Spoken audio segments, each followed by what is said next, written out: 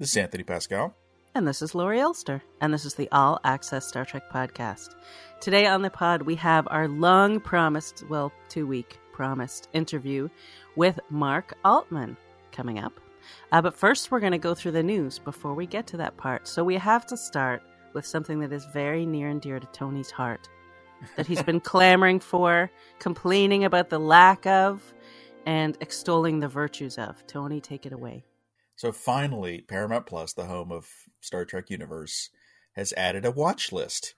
Wow! A basic function that every streaming service should have.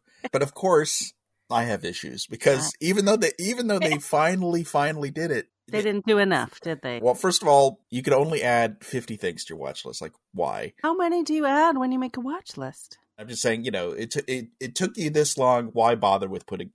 The thing that's more annoying is that it's only available to view via one of those strips. So, when you log in, there's all the strips like what have you seen recently and, what's trending. And now there's a strip called My List, but you can't go to a page that's just your list on either your TV or your phone.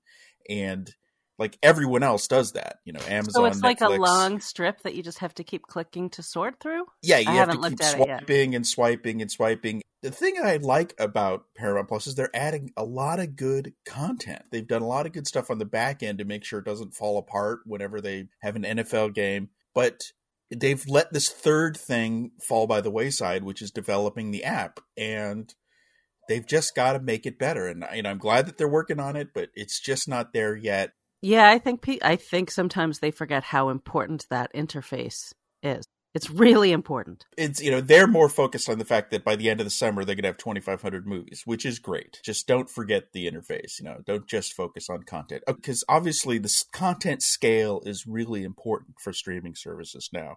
And we got another sign of that this week when the Wall Street Journal writes an article about the CEO of Comcast saying that he's looking into improve things for Comcast because things for their Peacock service has 10 million subscribers, something like that. It's not enough for them.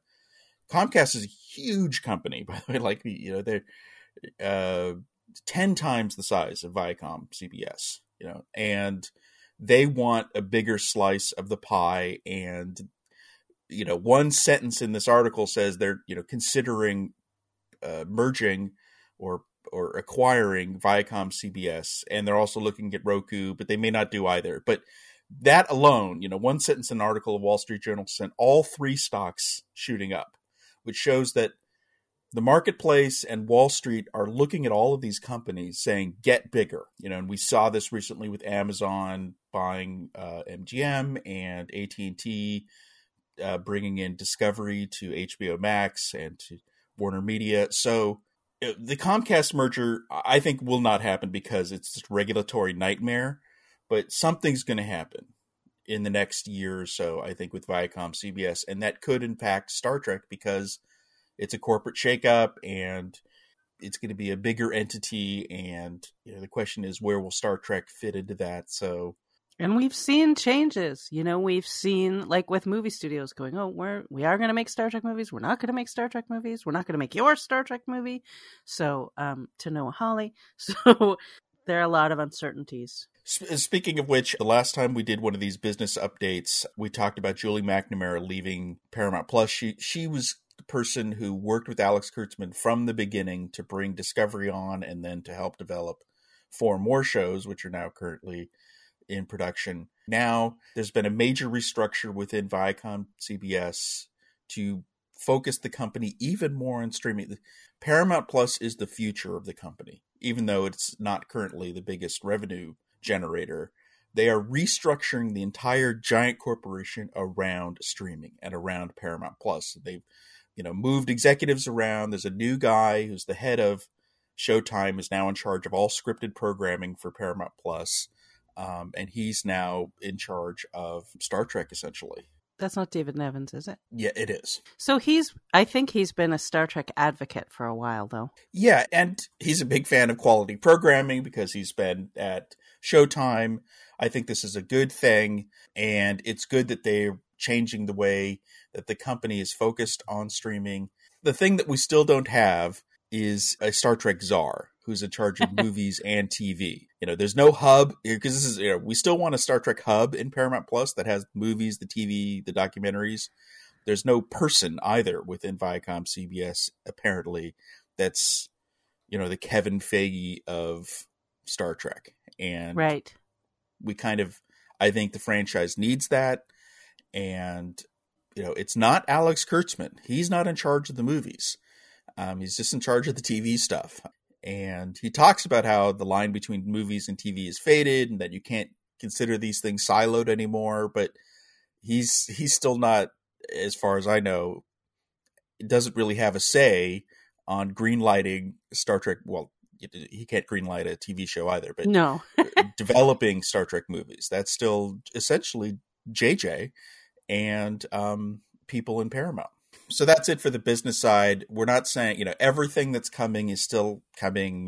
No one's going to stop Strange New Worlds, but things are changing for what phase 2 is.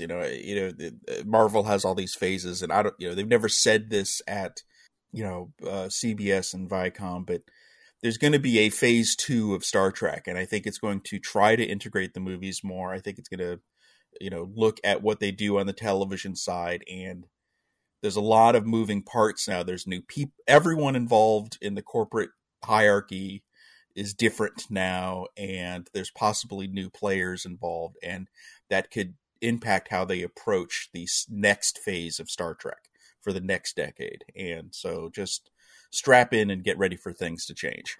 we just don't know what that change is. What's next?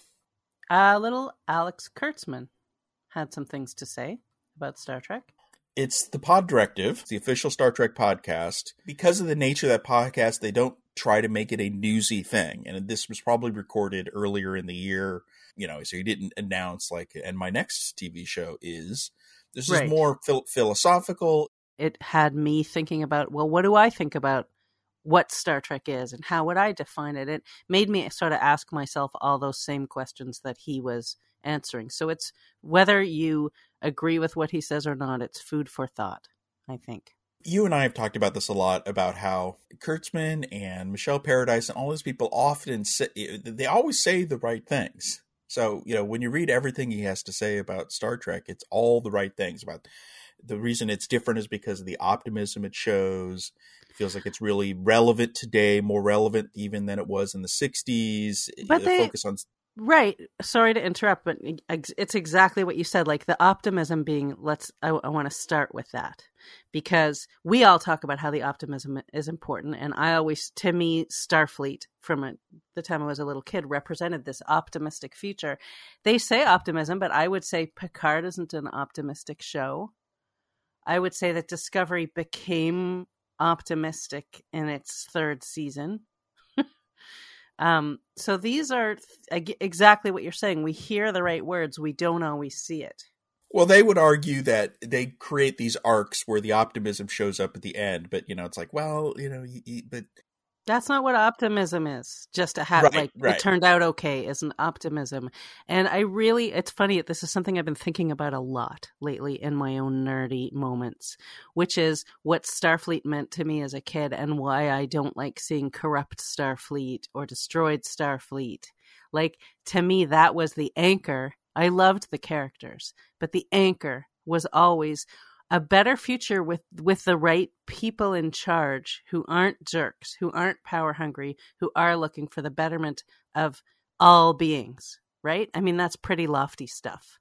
But as a little kid, that was colossal because it was obvious that real life governments weren't like that. And as an adult, it still is. I mean, that's why I love all these shows, the older ones. And so the new ones, which I enjoy them all, but I feel like they think it's fun. And honestly, to be fair, I think the old school, the 90s writers also would have liked to have played with darker stuff. And in a way, I'm glad that they didn't get to. Because that optimism to me is like, this is a good thing and we're going to have conflicts and we're going to have enemies and we're going to have problems, but we're always aiming for that higher, better place. I think they're getting better at that. I'm a little worried, and we're going to get more into this a little later, about Picard season 2, because I have a feeling it's another one of those things where it's going to get dark fast, and then everything will be okay in the end. Right. Although in this case, we're assuming it's some kind of alternate timeline at least. And it's not that Literally I don't like dark. dark tones. There are wonderful, very dark episodes of Star Trek across the franchise that are great. So it's not avoiding darkness, but I wouldn't even say optimism. I would say idealism. How about that? Picard is the one that tests these waters the most. I think the key for Picard season 2 will be that Jean-Luc Picard needs to be that shining beacon of optimism and hope and idealism throughout. Season 1, he was carrying guilt and doubt, and he wasn't that beacon that we needed. So even if things are dark in season 2, as long as he's there to be holding up the ideals of Starfleet and the Federation, which are the ideals of Star Trek, then I think it's okay no matter how dark it gets. No matter how many eyeballs they scoop out, as long as he's there to say it's going to get better, I'll be okay with that. You know what I mean? Well, that is why we've always counted on Picard. He is, the thing you can hold on to in dark times. I hope we see some of that from the other main characters as well, that no matter what they've been thrust into, that they are still their good, best selves that we love. He talks about this in the variety pack. He describes it as different colored crayons in the same box, which I like that analogy, with a common theme. But he also makes the point that Star Trek can't just be made for the fans, because they're going to run out of fans, because fans are literally going to die, which is true. But this is the constant struggle. I think Discovery, has done a very good job of bringing in a lot of people. Prodigy is geared entirely for that.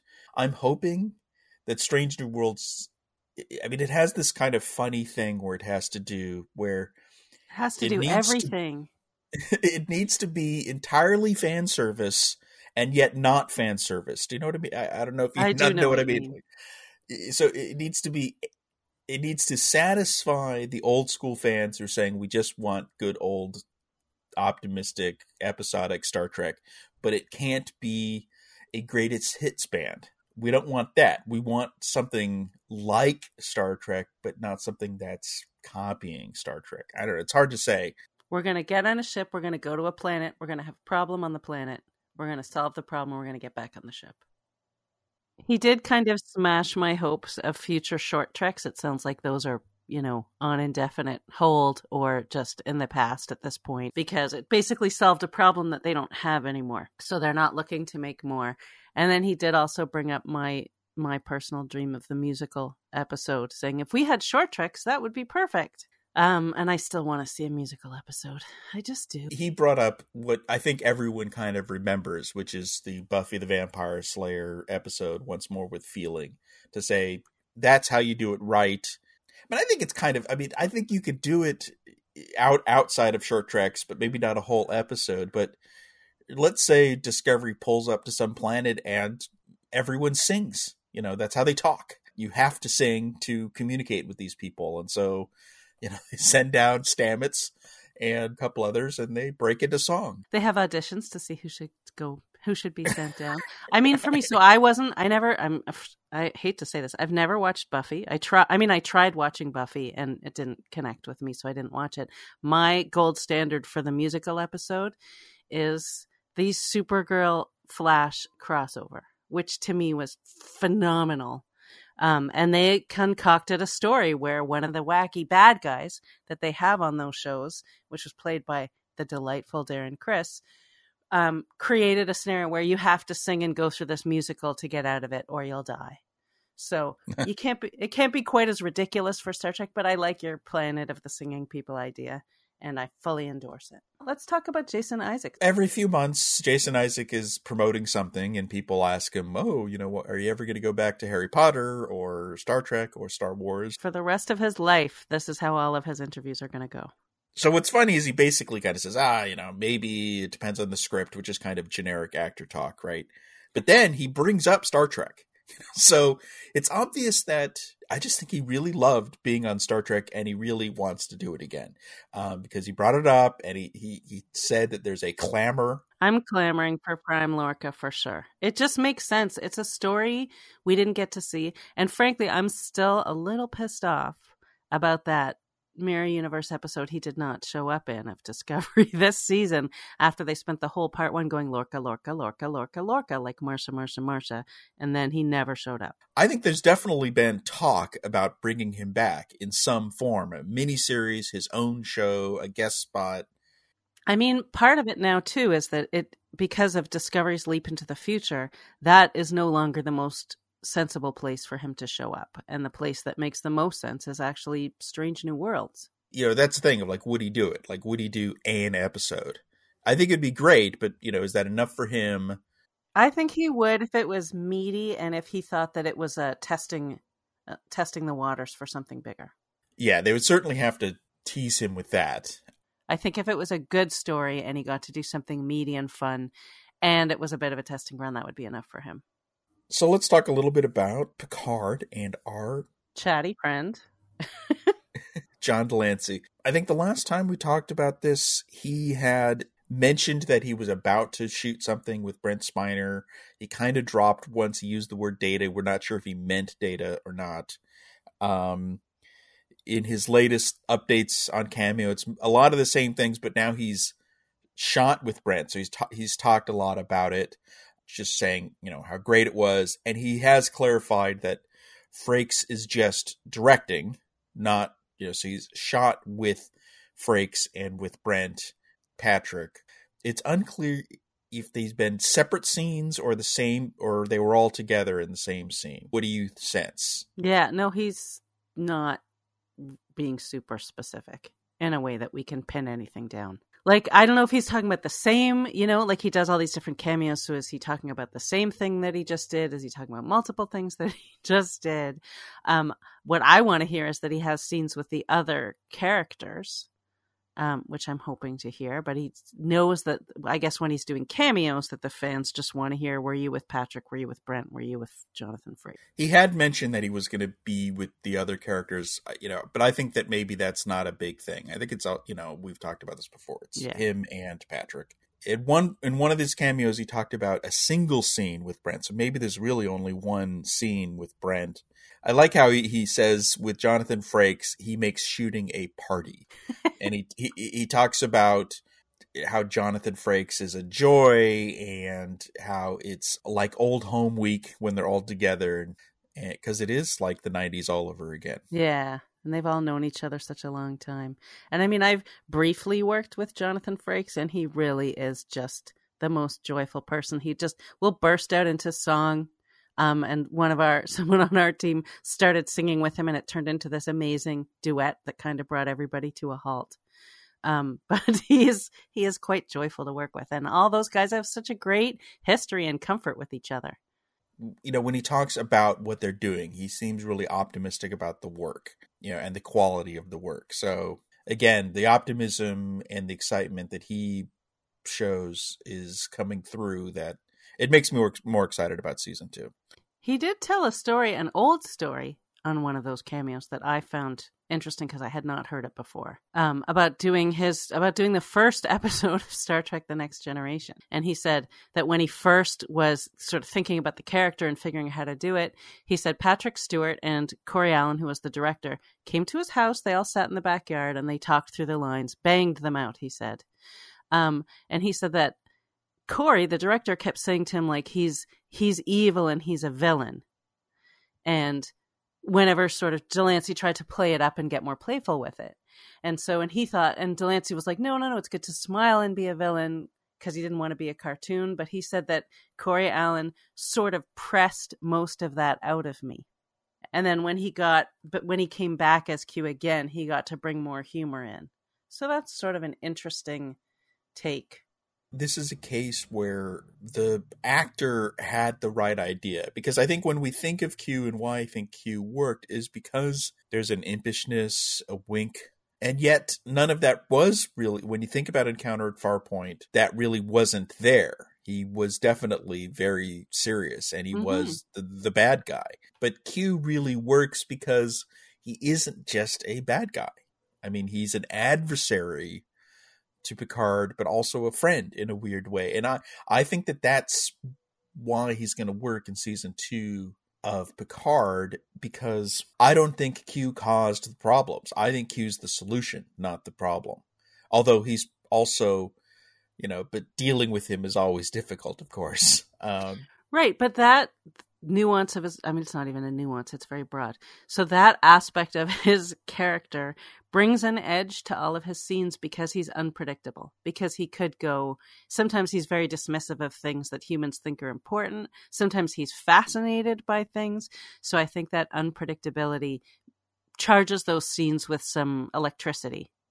Since we're on the subject of Picard, we talked about the trailer last week, and after the podcast, we put up a trailer analysis, which is worth checking out on the site because we noticed some things we didn't even mention in last week's podcast. Matt and I have been talking a lot about this. Matt Wright is one of the editors of the site. You're trying to figure out what's going on. The scene that was kind of getting to me, that I made it hard to figure out what was going on, is there's a scene where Picard is talking to kind of like a summit. Picard's wearing an admiral's uniform. Raffi is there.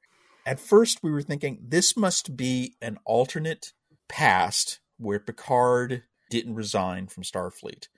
But it was hard to figure out how that fit with the other alternate, which is these, everyone's wearing black, fascistic things with an entirely different Starfleet badge. Now we're thinking that isn't in the past. We think it's actually after season 1. It's like the only part of the trailer that's in the Prime timeline, and it's after. So we're now thinking the new theory is that when they come back from season 1, that because Starfleet did the right thing at the end of season 1, right, where Starfleet and Jonathan Frakes, that both Picard and Raffi rejoin Starfleet. They have some kind of summit to maybe talk about what happened on Coppelius, and that's kind of where season 2 starts. Then something happens, and that's where we see the rest of the trailer, where everyone suddenly finds themselves in this other alternate 2399, right? So Picard's back at his house, but he can't, find Laris. Why is Laris not there? Because they're in an alternate timeline, and the Romulan refugee crisis never happened, and so why would she be there, right? And everyone is in a different place. Then the third piece of this we're thinking is, we talked a little bit about this on the pod last week, but the more I think about this, the more I think this is the key, which is the poster and Los Angeles and how it's contemporary.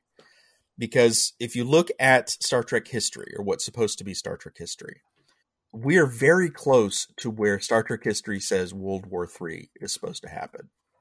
It starts in the year 2026, according to Star Trek history, right? And this show's going to come out in 2022. So Picard and everyone finds themselves, in the fascistic future, right? Something's happened. Very Yesterday's Enterprise, right? Except that they know, so they don't need Guinan to tell them they're in the wrong timeline. Then Q shows up. So that, I think a lot of people think Q caused it. I didn't think that. Which is the tapestry model. I think this is more like All Good Things. Q shows up, but he's not the one who made it happen. And in fact, he's the one who's kind of helping Picard figure it out. And I think the key to this is, I think they're sent back to 2025, a year before World War III started, because that's the pivot point. They've got to go back and set time right, and possibly even make sure that World War III happens. Ironically, there was no World War III, which means there was no Zefram Cochrane making the warp flight in the post World War III world, which means there was no first contact with the Vulcans at that point. So the idea is, maybe in this world, Starfleet grew out of Space Force, the military, not out of a civilian space agency. And let's go back to Encounter at Farpoint. When you think of Q, what is the quintessential Q? Judge Q. When is that set? Oh. World War III. Right. So, and he actually played one of his personas was a World War III soldier in one of his Yeah, I appearances. remember that. So I think that World War III is the thing that everything revolves around, and which is why they're coming back to contemporary times right before World War III. So anyway, so that's what we've got. What do you think? I think the more I think about it, the more sense it makes to me, because of also I'm thinking about when they were writing it and things that were going on in the world at the time. So we had different leadership in this country. We had this unveiling, this whole Space Force business that did raise a lot of questions, that did have people talking about military in space. And because that is the beauty. Again, it goes back to what I was saying when we were talking about Alex Kurtzman, which is, to me, Starfleet is part of what's important about Starfleet is its idealism. And to me, its non-militariness has always been a huge thing. So it seems like this would be something the writers were all thinking about. And we know Patrick Stewart has talked about how it has relevance to what's going on. And those interviews were given a while ago. I think it's a pretty good theory. And I was initially dismissive of the idea that World War III, because I've seen some buzz about this, was going to be the thing, because it seemed so abstract and non-Picard focused. And I feel like that show is very focused on him and his influence on everything. But I think it's a good theory. So I'm looking forward to seeing what you guys put together about it. I mean, Starfleet is about exploration and about optimism, and Picard is the ultimate example of that. And so I think that is the thing that is that stream of optimism we talked about, is what if he finds himself in a world where Starfleet has a totally different perspective and is more, it's not a mirror universe, so that people aren't. No, but it is. I mean, look at yesterday's Enterprise, right? So that was, they were thrust into, some event that needed to happen, didn't happen, and it changed things. And for Picard, even though he was, captain of this ship in a time of war, it wasn't hard for Guinan to convince him. And I think that doesn't just speak to the trying to be efficient in the script and get to the next cool part. I think it has to do with who he is as a person, that it made sense to him that it didn't seem right. This is essentially a season-long version of City on the Edge of Forever, where they need to go back and fix something, essentially to make World War II happen, that episode. So there's a poetry, but the problem is that now we think of multiple timelines. And so if you found yourself in a fascistic timeline, your goal wouldn't be to fix that timeline. It would be to just get back to yours. Like, right. Let these people have their fascistic timeline, good luck. And we're just going to leave. We're going to go back to our timeline. And you don't need to go back and fix it. You don't need to do the push Edith Keeler in front of a car to make World War III happen. Because, well, he didn't push her. Let's be fair. He didn't push her. He had to stop. But you know what I mean? Boy. I do. I mean, honestly, to me, the biggest danger in all of this is that we've done this so many times in different Star Treks, is to keep it fresh and do something different.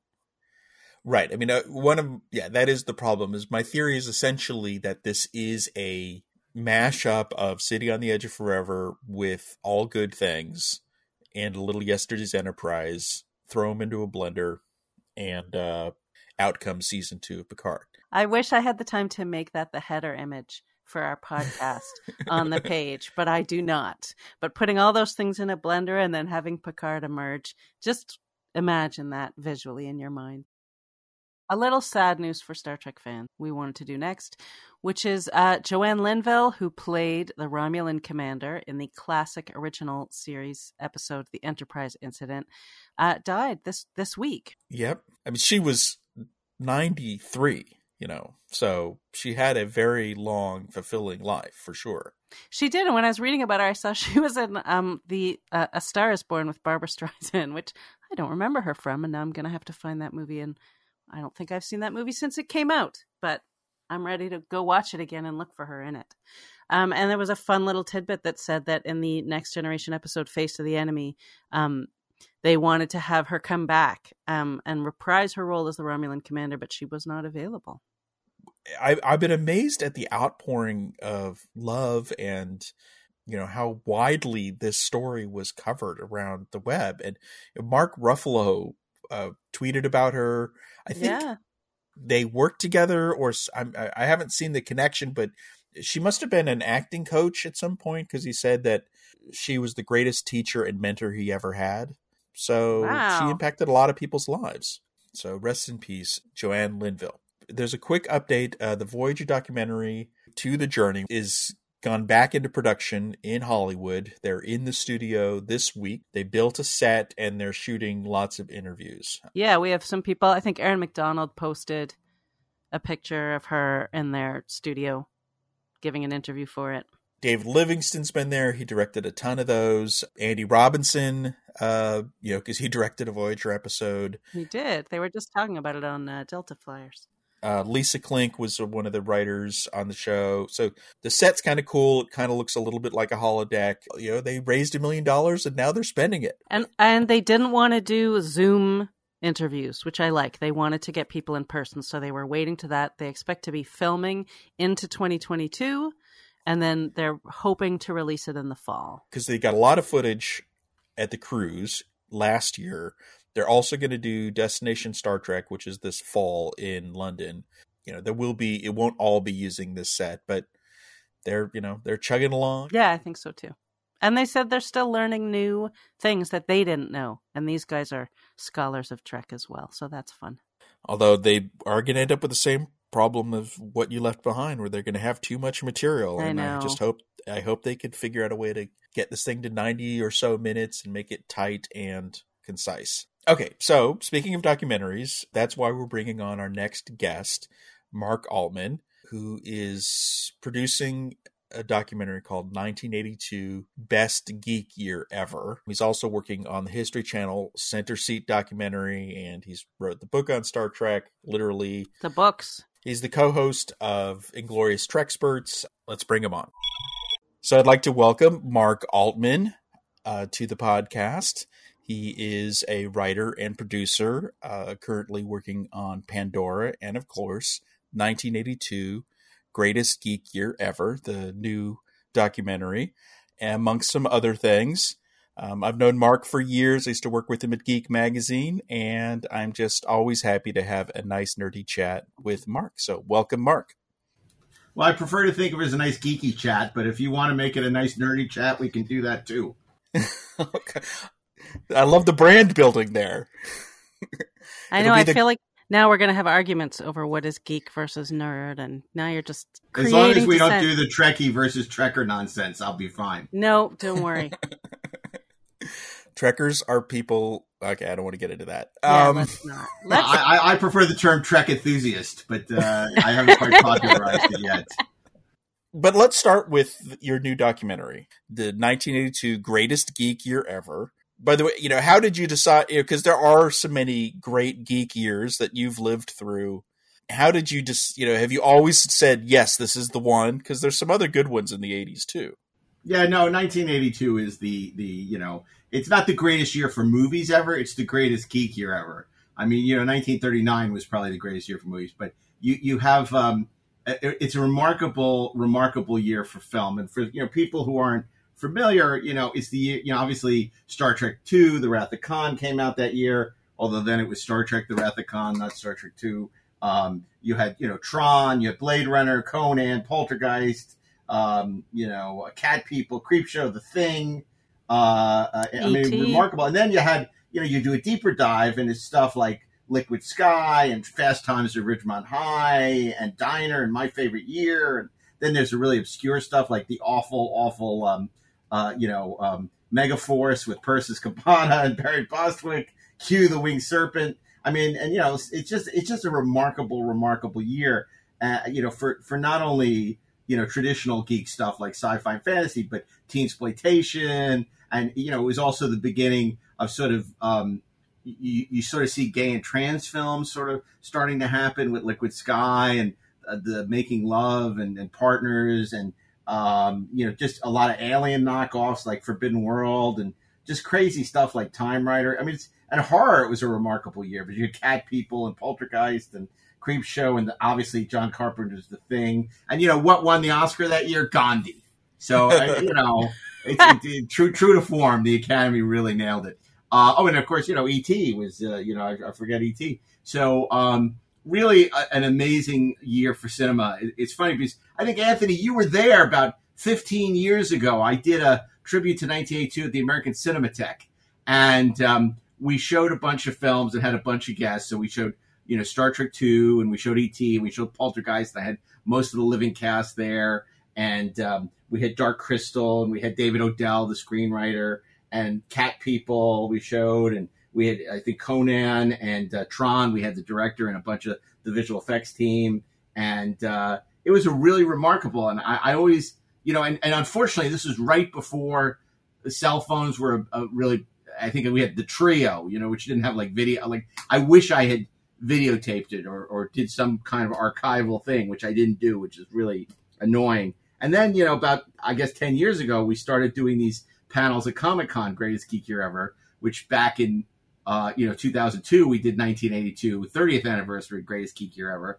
And then that was so successful that every year subsequently we did 1983, 1984, 1985, and et cetera, until 1989. And then this year for Comic-Con at Home, we decided, do we go to 1991 or do we go back to 1981? And we made the cogent and smart choice to go back to 1981, because once you get into the 90s, movies sort of take a dive. In terms of Star Trek II, it's interesting because, after Star Trek the Motion Picture, Paramount, didn't know what to do, obviously, and I'm sure you're going to get into this. But, they decided to go lower budget, but still do it. But, with all these movies coming out, it feels like there must have been something going on in 1980 and 81 in Hollywood where they were just handing out green lights to all these movies. Like, why do you think there was so much genre suddenly at that time? Is it just because of Star Wars and The Empire Strikes Back that they just started saying, yes to everything? Yeah, that's a really good question. And I would say, one day I'm going to have to see Star Trek II. I hear it's really good. And I know a lot of Star Trek fans really like it. So I'll have to check that out one day.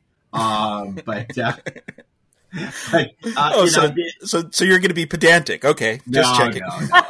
No. But the thing is, I think you're exactly right. I think it was a combination, not only of Star Wars, but then the success of Empire Strikes Back that proved Star Wars wasn't a fluke. And of course, Raiders in 1980, that you start to see, up until then, 2001 was kind of the big influence on sci-fi through the 70s. And you had a lot of dystopian films like The Omega Man and Logan's Run and stuff throughout even Rollerball to an extent through the 80s. And then, by the, and you still had that even in the 80s with Road Warrior, obviously.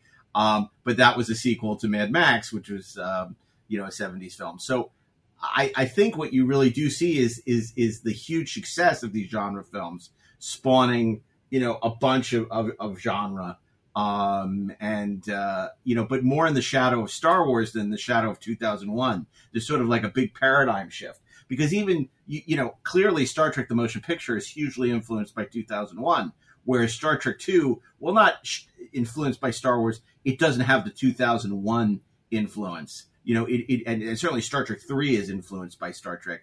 I mean, you talk about that dreadful bar scene and stuff. But I think that, that's what's so interesting about 1982. And they're still taking risks, because even though you have things that are based on IP, like Star Trek and Swamp Thing and Halloween 3, you have a lot of and Cat People being a remake, and Creepshow, which was influenced by the EC Comics, and The Thing, which is a remake.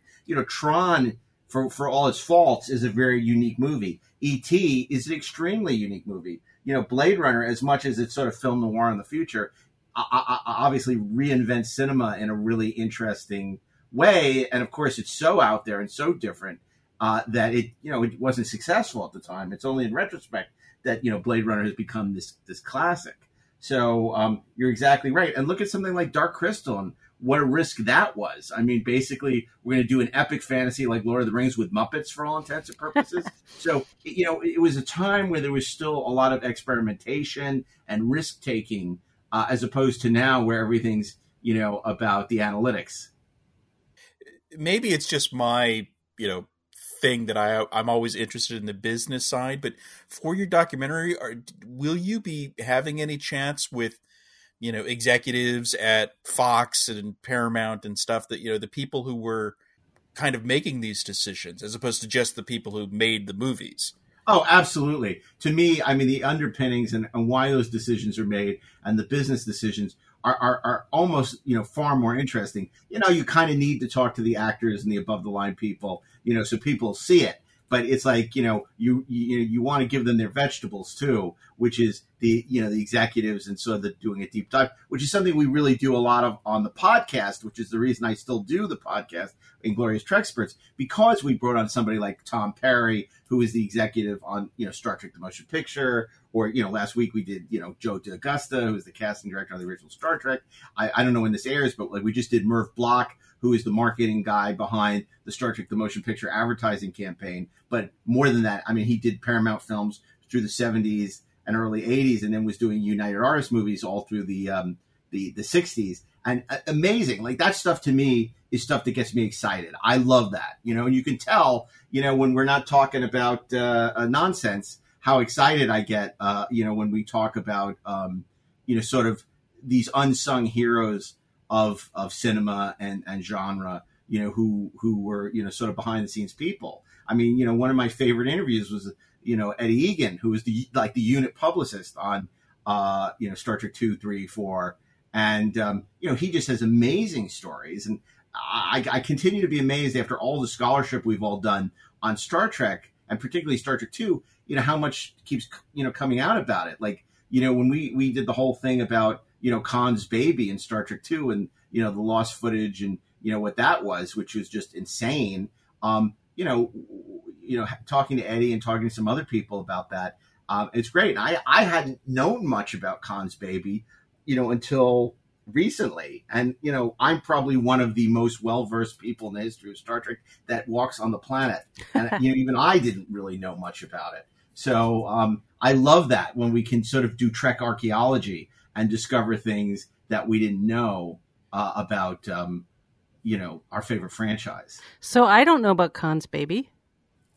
Can you tell me? Well, yeah, in the script, Chekhov and Terrell, find in all these cargo containers, they find like a nursery, and they find a baby that was Marla MacGyver and Khan's baby, but that was never shot because they were going to have to build all this stuff. But what they did shoot at the end on the transporter pad of the Reliant, when the Genesis device is on a countdown to detonation, a baby crawling towards the Genesis device, which was Khan's baby. And it would have been an enormous misstep of galactic proportions had that stayed in the movie. And, all the times we've all talked to Nick Meyer, I don't think anyone's really talked to him about this crazy plot about Khan's baby. And, the only vestige of it is there's a photo that ran in one of those sci-fi cash-in magazines, because the studio killed it when it was clear that it was cut from the movie. But Eddie Egan points out that all the art from all the Star Trek movies would go to Lincoln Enterprises, to Majel. So Majel gave out that photo to somebody and it ran. And that's the reason why there's this photo of the baby on the transporter pad, sort of crawling towards the Genesis device. I mean, it's insane. Where are you in production, and have you had a chance to talk to Nick yet for the movie? No, we haven't talked to Nick yet for the movie, but we will be, obviously talking to him and Bob Sallin and everyone who's, still alive.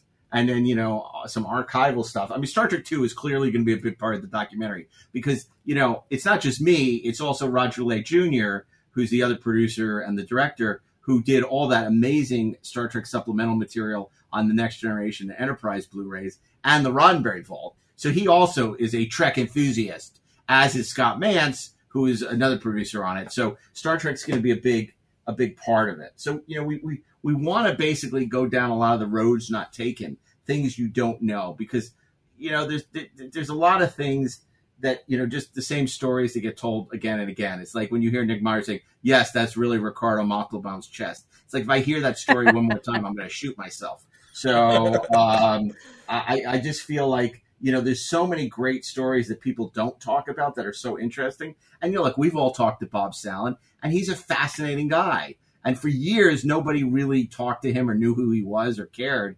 And then, all of a sudden, the last 5 years, he's gotten very gregarious. And, he's such a lovely guy. And, he, next to Nick Meyer, probably had more to do with the success of that movie than virtually anyone else. You could argue, Harv did, because he put together this incredible team and had the foresight to watch all 79 episodes and try and figure out what it was about Star Trek that worked. I mean, he cracked the code. But then, he sort of went away to do Woman Called Golda and, his TV projects. And it was left, to Bob Sallin to sort of produce the movie for no money.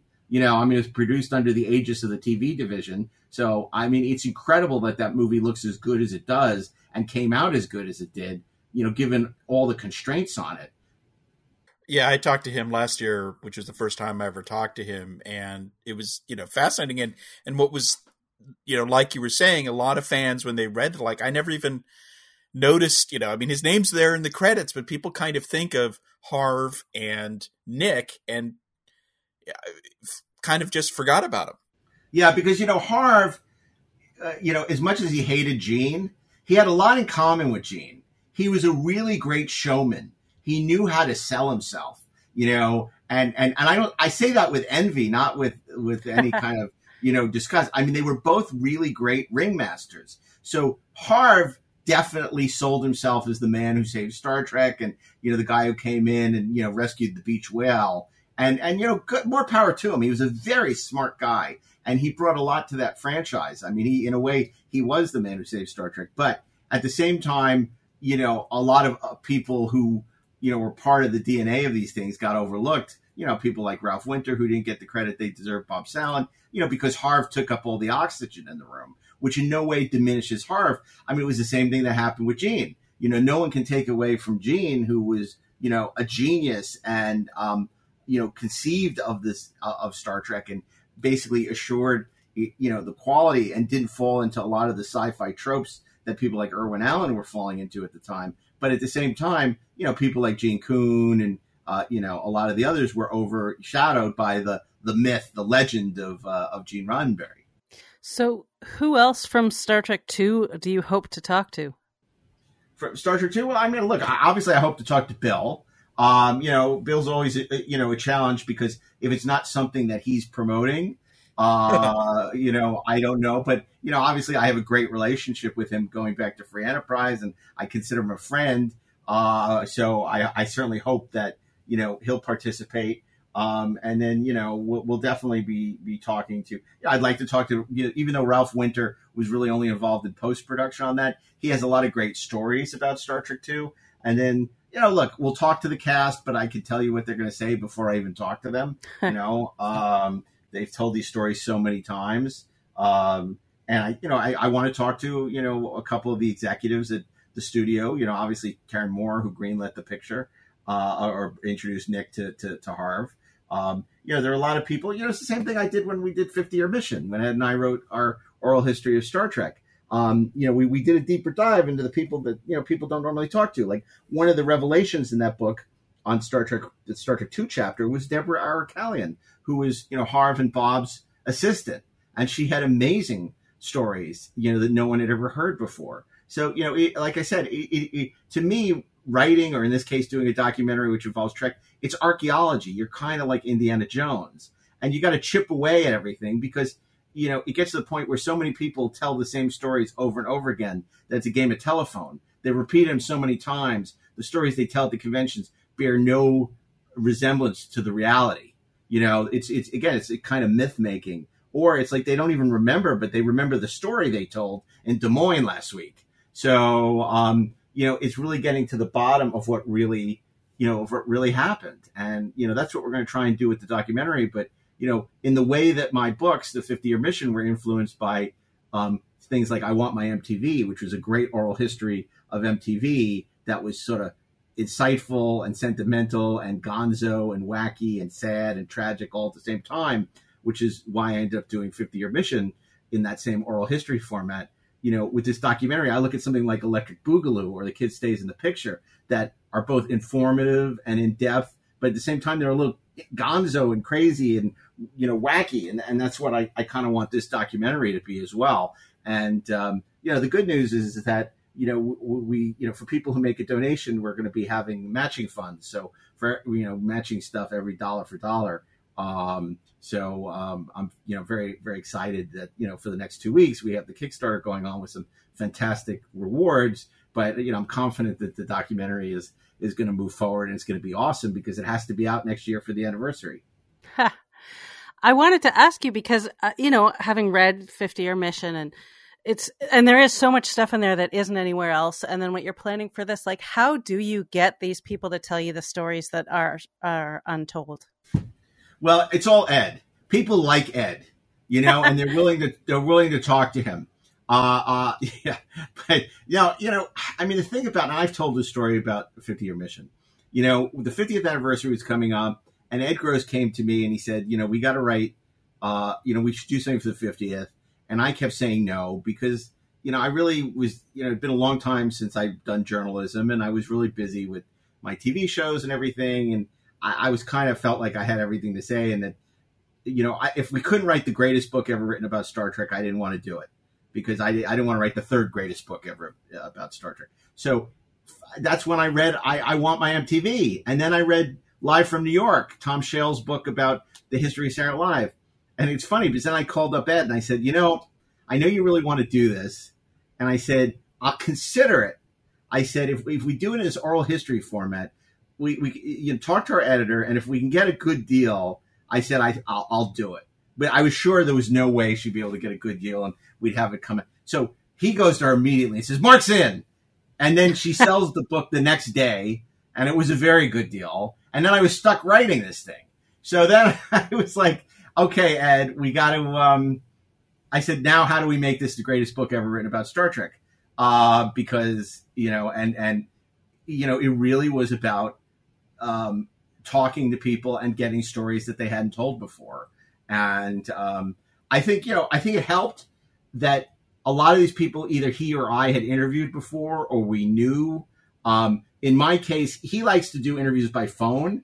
I tend to like to take people out to lunch or dinner or drinks. And what tends to happen is the interview goes on and they give me the standard stuff, but then we're still stuck eating. So it keeps going and they keep drinking. And then they start telling me more and more stories that they hadn't planned on telling me. And that's when I get the good stuff. And Ed just really puts people at ease. And he's such a wonderful writer and such a great guy that, people just are really comfortable around him. And he's been doing it for so long. I mean, I met Ed because of Star Trek. I mean, he called me probably in the late 80s, early 90s when I had written something for Cinefantastic and asked if he could republish something of mine. And he said all the right things. I'm a big fan of yours. And I said, okay. And I let him publish it. And we ended up becoming very good friends and working together on a bunch of stuff. And I was a big fan of his, to be honest. And so it worked out very nicely for both of us. And, I'm really proud of those books. And then, of course, it led to a couple other books like the Buffy book and the Galactica book, which I really love, and especially the James Bond book. And then, next month, July, we have Secrets of the Force coming out, which is an oral history of Star Wars. The difference with that, and I think it's a terrific book, but the difference is when we did the Star Trek book, the manuscript was so long that we called our editor and we said, it's so long, it's going to have to be 2 books to cover the whole franchise well. And he said he was very he was very reluctant. He said, I'll be the judge of that. Send me the manuscript. And then like that Monday, we got an email that said it's 2 books. So that was like, it never been set out to be 2 books. It was always supposed to be 1 book. And so it ended up being 2 books. And with Star Wars, we tried kind of the same gambit. We didn't go, and they were like, no, it has to be 1 book because we're selling it as the complete saga in 1 book. So, and it was, so we had to cut a bunch out of it, which doesn't mean the book isn't terrific, but it's just like we lost a lot of stuff that were in the original manuscript. Whereas Star Trek, basically, we were able to keep everything. And, And I'm really glad, because like I said, I'm all kidding aside, I'm really proud of both those books of 50-Year Mission and 50-Year Mission the Next 25 Years. I just feel like, and it was also the culmination of a career writing about Star Trek, because, of course, early in my entertainment journalism career, I was writing about Star Trek literally since high school, and certainly in college, and when I got out of college. And my first trip to, or my second trip to California was to go to the set of Too Short a Season, the first season of The Next Generation. So I've been writing about Star Trek for a long time, and it was wonderful and super gratifying to finally put a lot of this material together in kind of one place, because for us, we went back to our archives for a lot of people who passed away that, we wouldn't have had access to. I mean, one of the greatest things was we were close to finishing the book, and I was working on the Next Generation chapter, and I said, God, I only wish we had an interview with Bert Armus. Bert Armus was a producer on the first season or second season of Next Gen. And Ed said, I think I interviewed him, and I don't think I ever even used it for anything. Oh. And he went down, we call his basement the TARDIS, because whenever he goes down there, he finds whatever he's looking for. So he says, let me go down to the TARDIS. And he goes down, and he calls me a couple hours later. He says, you're not going to believe it. I found a microcassette with a 2-hour interview with Bert Armus. And I'm like, that's amazing. Oh, now how are you going to transcribe it? And so that's kind of stuff happened all the time. But we like to joke, we were like the angels of death. Every time we talked to somebody, people would die. I mean, so many people involved in Star Trek died during the writing of that book. And it's happened with every book we did. That when we did the James Bond book, it was the angels of death again. Every time we talked to somebody, they pass away. Or somebody we were trying to get, like Louis Gilbert, died right when we were negotiating the time we were going to talk to him. Or Yaphet Kotto, or it's unbelievable. So the Star Wars people should be very careful. They should be worried. Yeah. Exactly. Well, a couple people died during that book too. Jeez. Well, you are doing another thing that I wanted to talk about that could get into these same issues, which is the History Channel documentary called The Center Seat. First of all, what's your involvement? You're listed executive producer. What are you doing for this new show? Yeah, I think it's going to be terrific. I don't know how much I can really say about it. A couple of years ago, I produced with Brian Volkweiss over at Nacelle a History of Star Trek for the 50th documentary. It was 2 hours. Brian's a huge Star Trek fan. He sold this, he does the toys that made us and the movies that made us, and he represents a lot of huge comedic talent like Kevin Hart. And but at his heart, he's a huge Star Trek fan. So he sold this, and he called me up, and he said, he sold this. He was doing this documentary, and would I consult? And I said, look, I'm really busy, and I don't know how much help I could really be.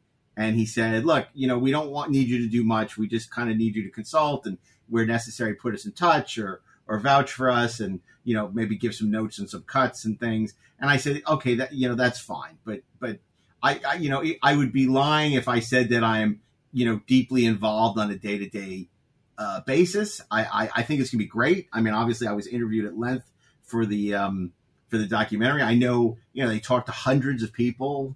I think that, Ian Romain, who's like the day-to-day producer on that, is doing a great job. He's a diehard Star Trek fan. So, I think it's going to be really good. I'm looking forward to it. Do you know the scope of it? Like, does it go all the way to, the latest shows, or is it? No, it starts with the original, and then it ends with Enterprise. Oh, okay. So no JJ. Again, I don't even know if I'm supposed to be talking about it, but what do I care, sir?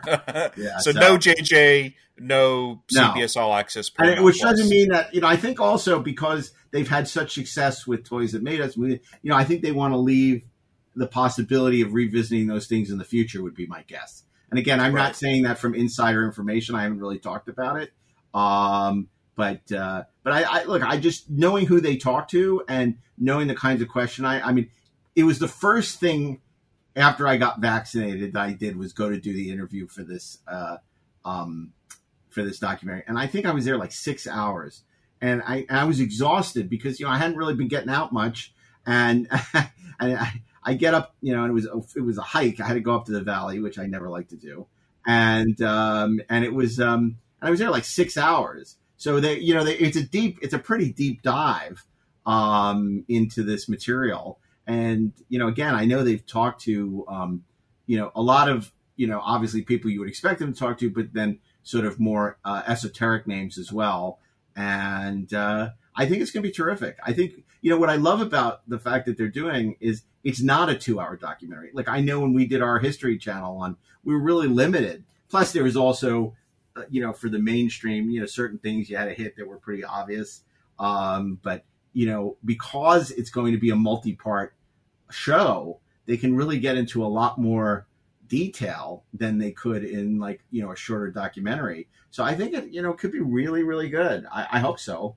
I know the previous one for History, they really wanted it to appeal to sort of the person who doesn't know that much about Star Trek as well as the expert. That was the big thing with that one. It was like, it was like Trek 101, Trek for Dummies. So you could sneak in some stuff, but it had to be like somebody who just had a passing interest in it.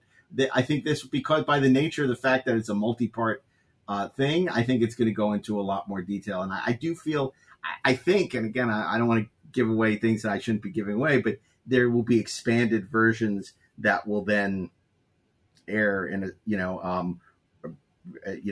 come out. But again, this is all stuff for Brian to announce. I don't really want to get ahead of it because again, I'm not super involved. I mean, I've consulted and, it has my stamp of approval, but I'm not really that involved in a day-to-day basis, nor did I want to be. So, but I think it's going to be very good. I'm very excited about it. And like I said, there are a lot of things out there that by people that don't really love this, that just want to capitalize on the phenomena.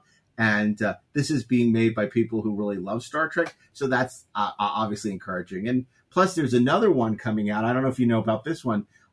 Reel's channel is doing a show about classic series. I was interviewed for them recently for an episode, and they're doing a Star Trek documentary. So that also should be very interesting. I guess that's going to premiere this fall. We're kind of in this weird golden age. I think because of all the streaming services, there's just so many documentaries and docuseries, some of which are really great. I don't know if you had a chance to see the Nichelle Nichols one. It's fantastic. No, I haven't seen it. Oh, it's great. Yeah, but are people now pushing against an open door for pitching documentaries? And getting back to your 1982 documentary, what's your plan for distribution? Yeah, well, that's the thing. It's exactly what you said. There is a much bigger market for documentaries than there ever has been because of streaming. And so, and I think particularly because in the case of 1982, we're focusing on movies. So potentially it is promoting a library. So if a streamer, for instance, is airing it, they have a lot of those films in their library. So it's almost like a commercial for those. So, it's great. Our plan is actually to take it on the festival circuit because we'd love to have a limited theatrical and then have it go to home video and streaming. But, we'll see. It also depends on when we finish it because we start, in early July, and then we have a very abbreviated post window in order to get it on the festival circuit at the beginning of next year so that it comes out next year to capitalize on the 40th anniversary of 1982. Let's talk a little bit about your podcast, which is a fantastic Star Trek podcast. Yeah, I just listened to the one with Joe D'Agosto. It was fantastic. Oh, thanks. Yeah, look, we started that as a lark because we had been doing the 4:30 movie, which was fun and continues to be a lot of fun, where we curate fantasy theme weeks of classic movies. And I don't know if it was Darren or me who said, it'd be fun to do a Star Trek podcast. I really thought it would be a limited thing. We do maybe for a couple of months and move on. And, now we're going into our 4th season. We do, we've been doing one a week, and then we added, I don't know why we did this, Treksperts Briefing Room, which is where we create audio commentaries. and so now we have two episodes a week, and it's insane. It's like, when I went off to go do Pandora in Europe, it's like we had to record so many episodes in advance because I, obviously didn't have time to record the podcast when I'm off doing a TV show. I mean, so I had to like be 3 months ahead, on episodes, and it was freaking brutal. But the thing is, and I keep saying I'm done, and I decided that I want to go 5 seasons, 5-year mission. So and then we've been grooming, sort of replacement hosts to come in and do guest hosting. So Peter Holmstrom and Lisa Klink have been guest hosting a couple episodes, and they've done a really nice job. So like, it's my hope after 5 years that either Darren will continue with the new host, or we'll bring Peter and Lisa in or something. But I'm just amazed that we still find topics to do. And like, so we did Joe DaGusta last week, and this week's Murph Block, and I think coming up the week after that, we're doing this is a great episode where it's me and Darren and Ashley Miller, who wrote Thor and X-Men First Class, and we're going through all of Gene Roddenberry's notes to Hart Bennett on Star Trek 3, and then the studio. And it's really fantastic. And it went like 4 hours. I think we're dividing it into 2 episodes because it's like the 10 Commandments of episodes. And and it's just, and it's great because so look, a lot of the people that we talk to, I know and I like, and it's great to have them on the show. But the opportunity, like the Bob Sallin thing was really special. Joe DaGusta was really special. When we talked to Andrea Kindred, who is Gene Kuhn's assistant. I mean, there's just some that give me so much joy because, like, for a 50-year mission, Ed interviews Andrea, so I'd never talked to her. So it was so great to have the chance to speak to her and hear firsthand what it was like to work at Desilu, for Gene on the series, and it's been a very eclectic thing, and in a way, the pandemic has helped a little bit because we always recorded in the studio. And so that limited us to guests who were local and who wanted to come to the studio. Whereas now we were able to get a lot of people like John Poville, who's up in Canada, and, Andrea, who's, across the ocean. And it really has been terrific because it's opened up. We've done a lot more guests. And it's interesting because the audience really loves where we sit around and BS about Star Trek, and then the audience really likes the interviews. So it's finding the balance between us sitting and BSing about Star Trek, and we really try and make it about the things we love, because it's a direct response to the internet, because the internet's so negative and people are so they just thrive on hate, that we really try and focus on extolling what we love about Star Trek and talking about the things we love rather than sort of bagging on things. So even when we're making fun of something like Star Trek 3, we kind of do it with love, rather than, sheer negativity, because life's too short and I don't really need to spend time, on a podcast sort of to be negative. It just, what's the point? It's like, I really wanted to talk about things that, that inspired us as kids, that continue to inspire us as adults, that we enjoy. And one of the things that's kept me doing this for so long is the response of the audience, that we're clearly, the show means so much to them, and I enjoy the fact that it means so much to them, and that they get so much joy out of it. And I have to say that a lot of these guests that we talked to, like Murph Block this week, who did the Star Trek: The Motion Picture campaign, it's fantastic. And we talked about Eddie Egan and Tom Perry, and we did a bunch of episodes on Star Trek: The Motion Picture, and we do weird stuff like we did a whole episode on the novelization of Star Trek: The Motion Picture, and Darren, being a master of voices, did excerpts from in the voice of the characters, and it's extraordinary. And so, and then when he does his Gene Roddenberry voice, I mean, I'll never forget when Michael Dorn was on the show and he started, talking in the voice of Gene Roddenberry. I mean, Michael just like was dying. I mean, it's like, so it's super fun. And we've had a great mix of like high profile guests like Anson Mount and Michael and then Visser and, and Nick Meyer, but with the more esoteric, below the line people that people wouldn't necessarily, think of. And they tend to be, obviously, really, really great and fascinating, guests. And even when we do Trexperts Briefing Room, it's interesting because I work really hard to get all these great guests. Like we did Bride of Chaotica with Brian Fuller this week. He came on to talk about that. I just listened to that one. Yeah, it's great. And he's has great stories, and, he's super candid, which is always fun to have in a guest. And, we had my J.C. Brandy come on, who played Marta in Tapestry. And, we had Michael Sussman talk about In a Mirror Darkly. But then you get, and Brannon, who talked about Cause and Effect, and Dave Rossi and Requiem for Methuselah. But it's like funny because then people say, oh, when you and Darren were just bullshitting about Spock's brain, that's like my favorite episode. And I'm like, you know how hard I work to get these guests? I don't want to hear your favorite episodes or when it's just Darren and I. It's like, we get all these guests and I want you to focus on that. But so it's really funny. And, I think that with the main podcast with the Inglorious Treksperts, it's a nice mix between when we're just doing, regular episodes where it'd be like, oh, the Essential Kirk episodes or the Essential Picard or whatever. And, then when we do, these deep dives, because like, for instance, like 2 weeks ago, I mean, this is a bizarre episode. We talked to a burlesque performer, Hazel Honeysuckle, who's doing a book of sort of Star Trek cheesecake photos. And then, the week before that, we had Larry Nemechek on to talk about the Ultimate Fantasy Convention, in Houston. That was a complete disaster, which was a super fun, episode. And then before that, we just did the mailbag for an hour, which was insane because we get all these these posts. And we just talk about, what people are saying about the show. And it's so funny because, we have a bunch of people that always get upset about politics, because we got a bunch of right-wing conservative nutballs who always get upset when I talk about their Führer being an ass.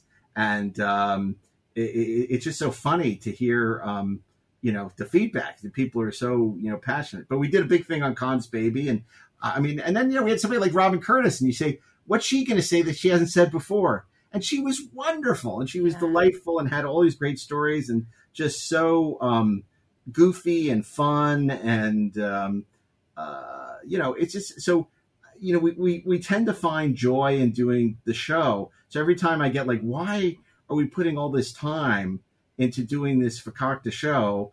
Then I'm like, oh my God, that episode was amazing. When I've talked to this guy, Merv Block, about, Orson Welles recording Star Trek, the motion picture trailers, or, Manny Cotto about Enterprise, or, we did an episode on the politics of Star Trek, with where we had a conservative and a liberal, talking about, their perceptions of Star Trek, which is, and, like Ralph Sinansky. And, we even did it, is the third season as bad as people say it is? And, so it's really been fun.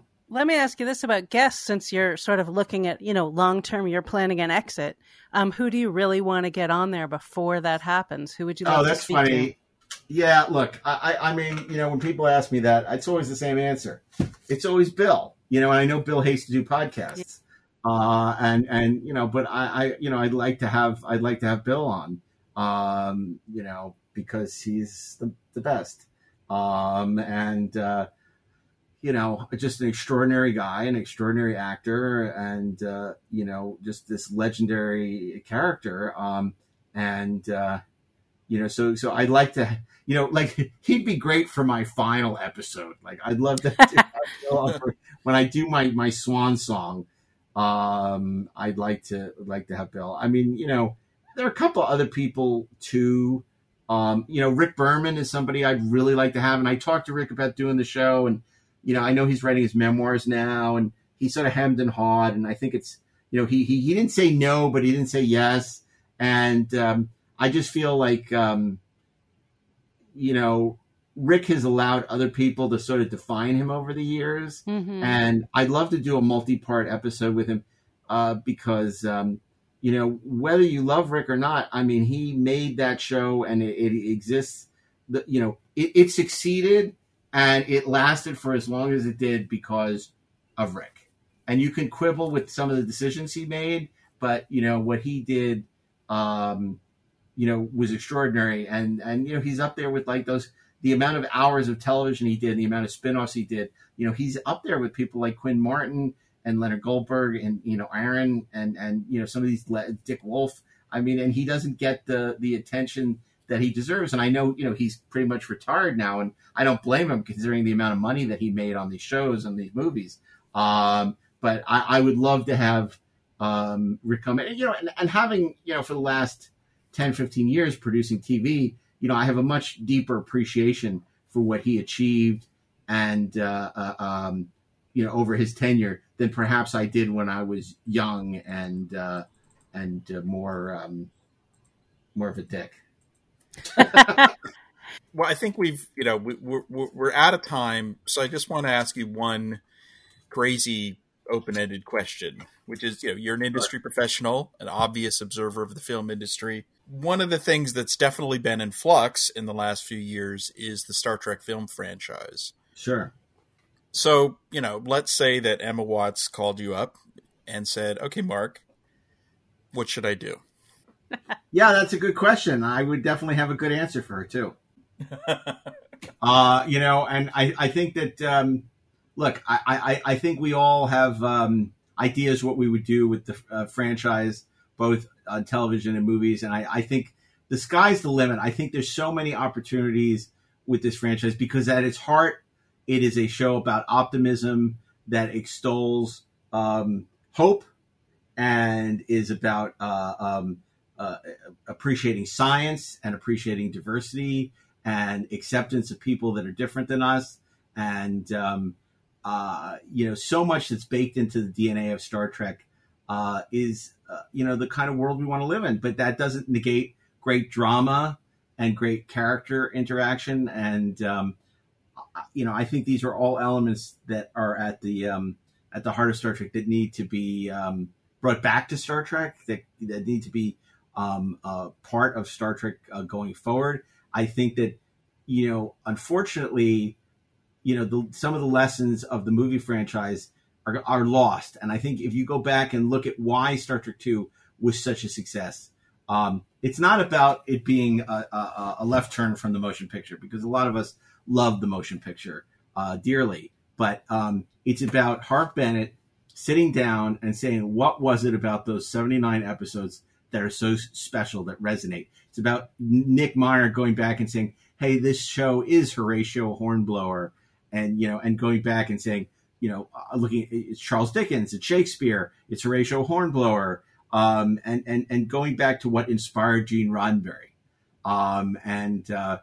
If you're smart and you understand the components that make Star Trek work, it's not that hard to build a Star Trek that has a tremendous appeal and lasting value, and that is true to what we all love about Star Trek. And, look, I will say this. I think it's important that Star Trek doesn't become greatest hits. When you go to a concert for an old band, you always want to see them play the hits, and you don't want to see them play the new album. But, the bands that endure are the bands that are creating, new music. They're, are taking risks and trying new things, and not just, coasting on their greatest hits. There was a danger for a long time with the Star Wars franchise. I mean, you look at, something like Rise of Skywalker, which is basically Mad Libs, of Star Wars moments. And where does it really, where is it really working? Something like Mandalorian, which, has elements of the Star Wars we love, but are, moving the franchise forward, I think that resonate the most, for fans. And I think, Star Trek can take a page from, Star Wars. I think when Star Wars, does something like Force Awakens, which is like, oh, let's take something from column A and column B and just sort of do Star Wars over again, but, gussy it up, it's not necessarily the most successful. And it's not laying the groundwork for the future. It's kind of like a sugar rush. That's why if you look at like Force Awakens, when Force Awakens premiered, people got really excited for a short period of time. Star Wars is back. Oh, this is great. But then when they really think about it and reflect on it, now they look back and say, oh, that movie wasn't very good. And I think Star Trek has to worry about the sugar high. Because it needs to lay the foundation for something special, and enduring, and, not only satisfying the current audience, but bringing in a new audience, and, really looking at the elements that make Star Trek endure, because it's amazing that this is a franchise that continues to be popular 55 years later. Because of course, how many shows from the 60s can you really say that about? Not many. I mean, people know the Twilight Zone. People remember I Love Lucy. To a certain. I mean, it's amazing. I think you talk to 90% people don't know what Gilligan's Island is anymore. And the shows that were the big top 10 shows of the 60s. If somebody hadn't remade The Fugitive as a movie, nobody would remember The Fugitive. Chances are they wouldn't remember Mission Impossible, but people remember Star Trek. And, why is that? That's a question that we need to answer. Well, thank you so much for spending time with us. We really appreciate it. I could talk to you forever. And hopefully we'll have you back, or maybe you could join the Shuttle Pod crew sometime in the future, Brian and those guys. And I won't go on a shuttle pod, but I will go on a shuttlecraft. So when you have a shuttlecraft, you let me know and I'll come back. Like the Galileo 7 or the Columbia, totally down with that. I never liked the shuttle pods in Enterprise. Not a cool looking ship. Not my thing. So I don't know about the shuttle pod thing. No, I'm kidding. Look, Brian is fantastic. You guys are doing such a great job at Trek Movie, covering the franchise and bringing information. You've been doing it for such a long time too, Anthony. I mean, it dates all of us. We think back to, I think you first came out with it before Star Trek 2009, so you took something that was just like a hobby and made it into like a business and like the first stop that people have in the morning to getting their Trek news. And I think that's, that's amazing. So, and, congratulations to you and you and Laurie on the podcast, because there are a lot of Star Trek podcasts out there, and there are only a few good ones. I mean, I've talked about this on my podcast. Everyone and their sister does the Star Trek podcast, and usually, they have about 6 listeners. So, but there are a few really good ones. And of course, you're one of those, and it's not easy to do a show that's interesting and compelling. And so, kudos to you guys. Well, thank you very much. Thank you. Thank you for joining, and we'll have you back, and I'll see you. We'll see you in Vegas. Yay. Yeah, it sounds great, Laurie. Great to meet you, and I would just say there's still a chance to support the 1982 Kickstarter. So for people who are interested or so inclined, they should go to Kickstarter and check out 1982 Greatest Geek Year Ever. And looking forward to meeting everybody or seeing people in Vegas, where Adam was kind enough and Gary to invite us down this year, and I haven't been to Vegas in a long time, so I said for the 55th and obviously the 50th anniversary of creation seemed like a good time to make my return engagement, and I'm looking forward to it. And we'll put a link up to the Kickstarter on the site. Fantastic. I really appreciate it. So thank you guys, and to be pedantic, live long and prosper. You too. Okay. Bye, Mark. Take care. Bye-bye. It was a pretty good interview. He is such a fountain of information and insights, and a fountain that just keeps giving, keeps flowing. So there's a lot to talk to, and I'm sure we'll end up talking to him again at some point too, as these things the documentary happens and all of that. But thank you, Mark. That was terrific. Indeed. So let's wrap up with our last two, our bits of the week, our Trek bits. Tony, you have something I have not. Usually I like to have a look at what you're going to talk about, and I have not had time to do so. So what you got? Well, mine is, I try to make these Trek always. Mine is Trek adjacent because it's just Jonathan Frakes, and I love Jonathan Frakes. Who doesn't love Jonathan Frakes? Yeah. After Star Trek Next Generation, he moved on to do this show called Beyond Belief Fact or Fiction, which ran on Sci-Fi here. It ran all around the world, and it's one of those, unsolved mystery shows where he was the host. And even though it's 20 years ago, it's still popular because it's been so memed. Like there's the collection of all of Jonathan Frakes telling you you're wrong for a minute and stuff like that. He gets in on the joke. It's a lot of fun. So a game company that makes a very popular online game called PlayerUnknown Battlegrounds brought Frakes back to create kind of a fake version of this show called Mysteries Unknown, where he plays a version of himself looking into the mysteries of the PlayerUnknown universe, but it's done very seriously, as if it's all real. And So it's just worth checking out that, Frakes is back in the room. They rebuilt the set. It looks exactly like it used to look. And he's solving mysteries for a video game. It's great. Nice. Always happy for some extra Frakes. So what do you got? Mine is just for people who don't know about this. It's been around for a little while, but Robert Picardo, who's been having a lot of fun on YouTube doing different characters and different things. My favorite thing that he does is called Technobabble Alfresco. So alfresco being out in the open air. So he goes outside. He must live somewhere that's got tons of beautiful nature around it.